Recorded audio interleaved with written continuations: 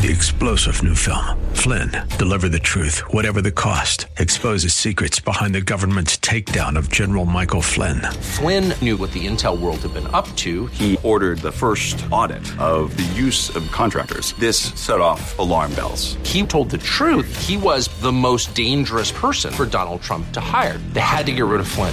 Flynn, deliver the truth, whatever the cost. Available now. Watch it today. Go to salemnow.com. salemnow.com. The Bruce Hooley Show podcast is brought to you by HemisphereCoffeeRoasters.com. Creating jobs and restoring dignity one cup at a time. Good coffee doing good. Learn more at HemisphereCoffeeRoasters.com.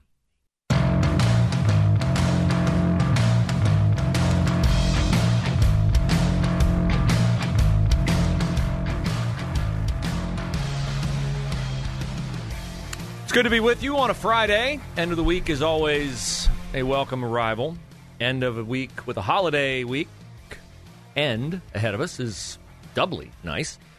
But, of course, our excitement over whatever we had planned for Memorial Day is tempered by the extreme sadness and array of emotions that we all feel in the aftermath of the school shooting in Uvalde, Texas this week.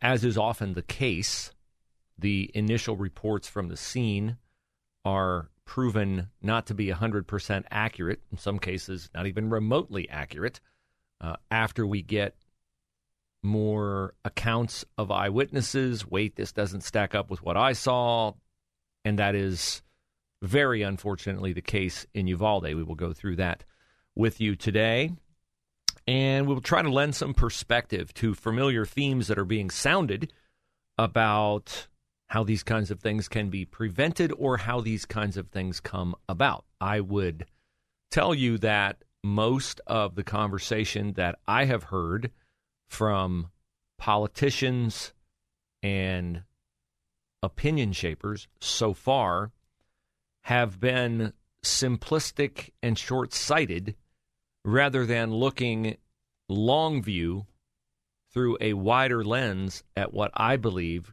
contributes much more greatly to the depression, anxiety, sense of loss that I think are common to deranged, demented individuals who perpetrate these kinds of despicable crimes. So you are invited to participate in our discussion if you choose. 844-TALK-989 is the number, 844-TALK-989. Your emails, direct them to bruce@salemmedia.com. That will get to me whether you are listening on 94.5 The Answer in Dayton or 98.9 The Answer here in Columbus. We will not do an entire show on Uvalde because I believe it would be disrespectful to our many veterans and to our many Gold Star families not to pause to talk about the sacrifice given, the reason why we celebrate Memorial Day, and to thank those who have served or are serving. We'll do that with Jason Beardsley, the executive director of the Association for the United States Navy, at 11:30 today. And at 12:30, we will visit with Matt Mayer of OpportunityOhio.com. There's something very weird, strange going on with Lieutenant Governor, sorry, Mike, Lieutenant Governor John Husted. He has John. If you're looking for a really good part-time job, John Husted has talked about Intel coming to Ohio and the role of Intel in Ohio, and that's great. Not so much if you have to relocate from Jersey Township or Licking County, or not so great if it's going to become an area that's not at all why you moved there, but progress, has its impact, wide-ranging.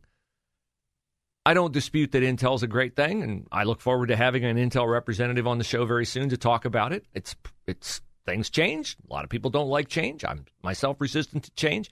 Wouldn't like it if Intel brought a factory right across the street from me, because I like my rural setting.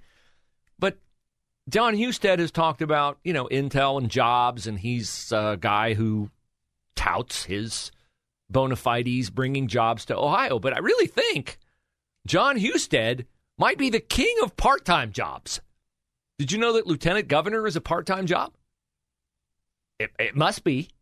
No, it actually is. I was told that by another person who was running for lieutenant governor on another ticket in the primary. It is considered a part-time job.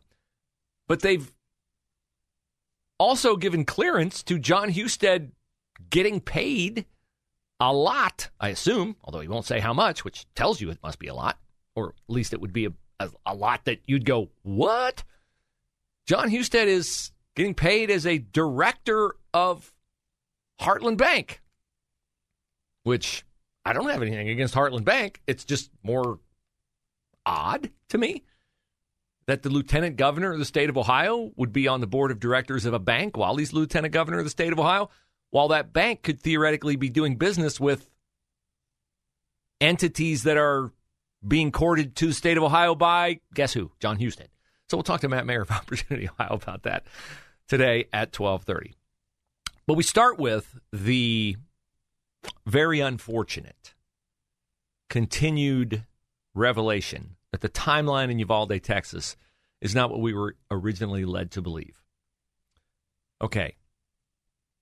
It's unfortunate the timeline is different than we were led to believe because anything that takes our focus off the grief of the families at this point in time, I think is a misplaced priority. I get it. There are political points to be made. There are demons to be identified. There's blame to be assigned. And I know the temptation to do so is great because Democrats are underwater, way underwater, in the polls as they head toward the midterm elections in the fall. But I think at least a week is appropriate to just focus on the families, the grief, those beautiful little children who lost their lives. But instead, we have to immediately get answers, immediately know the blow by blow. I get it. I'm a journalism major, much as it embarrasses me to say so now, given what a sad excuse for journalism the journalists of today's colleges are. But we got to have a press conference in the immediate aftermath of what happened in Uvalde, and we get stories that the shooter was engaged outside the school, that he was pursued by police from his grandmother's house. That came from the mayor of Uvalde, Texas. You would think he would know. The shooter was pursued. I heard him say it on television. The shooter was pursued by police from the grandmother's house. And I thought at the time, well, how did he get from his truck to the school? He was accosted by, we were told, accosted by a school resource officer outside the school. Then why is the door unlocked? And he can walk in the door. Okay, I get it. The officer might have run out. The door got jammed. The officer forgot to shut it. It didn't lock. Okay, that happens. Why wasn't the school unlocked down? Why weren't the classrooms locked down? We now are getting a much different timeline of events. So there's a news conference yesterday in Uvalde, Texas, and I think the best thing for me to do is to play it for you and hear the explanation of a Department of Public Safety officer from the state of Texas talking about what really happened instead of what we were initially told did happen. It was reported that a school district police officer confronted the suspect that was making entry. Not accurate. He walked in unobstructed initially. How was he able to get in if it was a school that's supposed to be locked during the school day? So right now, during the investigation, it appears it was unlocked. So we're going to look at that and try to corroborate that as best as we can. Was there a school officer on campus, and was that school officer armed? Because that's what we've been told. So at this time, no. No, there was not an officer readily available. Should the officers have gone in sooner? Should they have waited for those tactical keys, or should they have gone right? That's a tough question. Again, it goes back. Our job is to report the facts. What were the officers doing between 11:44 and 12:44? I got you. Questions. Yes, sir. Behind that, you guys have said that he was barricaded. Can you explain to us how he was barricaded and why you guys could not reach that door? So I am taking all your questions into consideration. We will be doing updates. We've been given a lot of bad information, so why don't you clear all of this up? That's a great question. They've been given a lot of bad information. Why don't you clear all it up? The families are owed that, and the answers have to be truthful, even though the answers may indicate a failure on the part of police officers, school officials, or anybody involved. The families are owed 100% transparency, and it appears that the officers did not go in right away. Here's what we know of the timeline with several days' perspective. 11:28 a.m. Central Time. Ramos crashed his Ford pickup truck into a ditch, then ran toward the school. He fired at 2 people when he left his truck. He fired at the school. He apparently roamed around outside the school for a few minutes. He entered the school. Well, it was more than a few minutes because he crashed the truck at 11:28. He's seen on the surveillance video going into the school at 11:40. 12 minutes. Officers did not arrive on the scene until a few minutes after that. They did not enter the school until 12:45. So he's been in the school 5 minutes. They apparently were fearful of gunfire that was coming through walls of the school, and they chose to fall back, call for backup, marshal a tactical team, and waited more than an hour before going in and neutralizing the threat.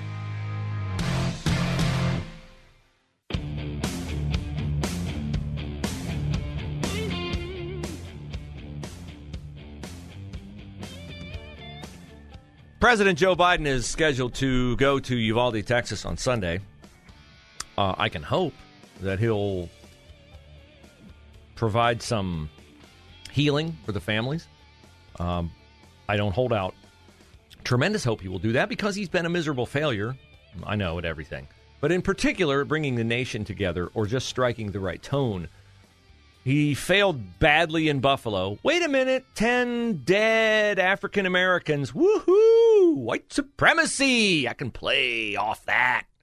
And then we get the Texas school shooting, and, well, was it a white guy who did the shooting? No?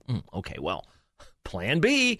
Let's demonize the gun lobby. Yes, so Joe Biden has demonized the gun lobby.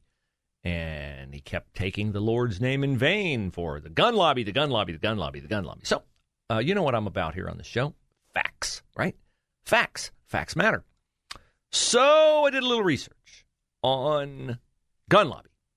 If the gun lobby is the lobby that all the politicians pay attention to, then the gun lobby must be spending inordinate amounts of money, throwing luxury dinners, feathering the campaign nest of Mitch McConnell and Jim Jordan and every other Republican legislator out there. So I even use Google. The left-wing slanted search engine Google, not DuckDuckGo. And I just said, how much does the gun lobby spend lobbying Congress? And I found a story from Fortune magazine. Fortune magazine? It's not a conservative magazine. Fortune magazine says the gun lobby has spent, since 1998, $190 million lobbying Congress. Now, granted, I would like to win $190 million. That's a lot of money. But over 24 years, the gun lobby spends an average of $8 million a year to lobby Congress. Now, I'm sure they don't spend just $8 million every year because guess what? When there's a Republican in the White House, there's probably not going to be much headway made toward violating the Second Amendment. But when Barack Obama is in the White House or when Joe Biden is in the White House, well then, ammo sales go up, gun sales go up, and efforts to take guns go up. And so the gun lobby probably spends more. But on an average basis, the gun lobby spends, since 1998, $8 million a year lobbying Congress. $8 million. Now there's, roughly let's just say 200, 210, 215 Republican House of Representatives members, and there's roughly 50 senators. So you got to divide 8 million by 265. Doesn't seem an inordinate amount of money to me, but I could be wrong. So then I said to Mr. Google, who spends the most to lobby Congress. And it turns out, you know who spends the most to lobby Congress? Do you want the long view or do you want the short view? Well, the short view last year, the entity that spent the most to lobby Congress was Facebook. Facebook, at least in the tech sector. Facebook spent $20 million. 2.5 times the average that the gun lobby spent. Amazon spent $18 million. Google spent $8 million. Microsoft spent $9 million. Apple spent $7 million. So big tech spends a lot of money lobbying Congress. And over the last quarter century, which is, the same long view I gave you of the gun lobby, the pharmaceutical industry, over the last 23 years, one less year than the gun lobby, spent $190 million. How much do you think the pharmaceutical industry spent lobbying Congress? $5 billion. $5 billion. Pharmaceutical industry. The insurance industry, $3 billion. The electronics, manufacturing, and equipment industry, $2.8 billion. Electric utilities, right there with them, $2.8 billion. Business association, chambers of commerce, our old friend Steve Stivers, who won't come on the show because he's afraid I'll ask him about his difficulty, I presume, sleeping at night because he portrayed himself as staunch, conservative Steve Stivers. All those years we were stupidly voting him into Congress so he could quit on us in the middle of his last term and take a soft landing spot with the Ohio Chamber of Commerce, where all those personal values that he said he upheld while he was in Congress, fighting for you, good old conservative people out there, Steve is cowering in fear of defending House Bill 616. Steve, who took just beautiful pictures with his wife and kids and put them on all his campaign literature. Steve now, because his kids are probably older than the third grade, he's not really worried, I guess, enough about the gay and transgender lobby foisting its sexual identity orientation nonsense on kindergarten, first, second, and third graders. Steve now is, ensconced in his corner office, and he doesn't have to answer questions about it. He just issue a statement every now and then, duck and run and hide. Business associations, Chamber of Commerce, Steve Stivers and Company, $2.7 billion over the last quarter century, lobbying Congress. More than oil and gas. They're way behind at 2.5. Maybe they ought to spend more. Joe Biden wouldn't ruin their industry or do everything he can to ruin it. Manufacturing and distributing industry, $2 billion. Hospitals, $2 billion. So spare me your trail of tears, Joe Biden, about how people in Congress are beholding to the gun lobby when I just named 8 or 9 organizations that spend multiple 10 times as much lobbying Congress over the same period of time. Okay? Does the gun lobby maybe have a person or two that they really, really back? Probably, yeah. But the reason why the guns are not confiscated is because our founders saw fit to put together a Constitution with a Second Amendment that entitles us to have the right to keep and bear arms. And if we have learned anything post-COVID lockdown, post-mask and vaccine mandates, it is that giving away an inch of power to anyone else is a really dangerous thing to do. We will talk with Jason Beardsley next. 3-star General Michael J. Flynn, head of the Pentagon Intelligence Agency, knew all the government's dirty secrets. He was one of the most respected generals in the military. Flynn knew what the intel world had been up to. He understood its funding. He ordered the first audit of the use of contractors. This set off alarm bells. The explosive new documentary, Flynn, deliver the truth, whatever the cost, and covers the facts behind the scandal. Flynn told the truth. He was the most dangerous person for Donald Trump to hire. I find out the worst enemy that I'm going to face in my life is right here in America. They took my assessment and they wanted me to change it. And I was like, I'm not changing it. They had to get rid of Flynn. With in-depth interviews, archival footage, and never-before-seen personal records of the man behind the headlines. I just felt like I was drowning. Flynn, deliver the truth, whatever the cost. Available now. Watch it today. Go to salemnow.com. salemnow.com.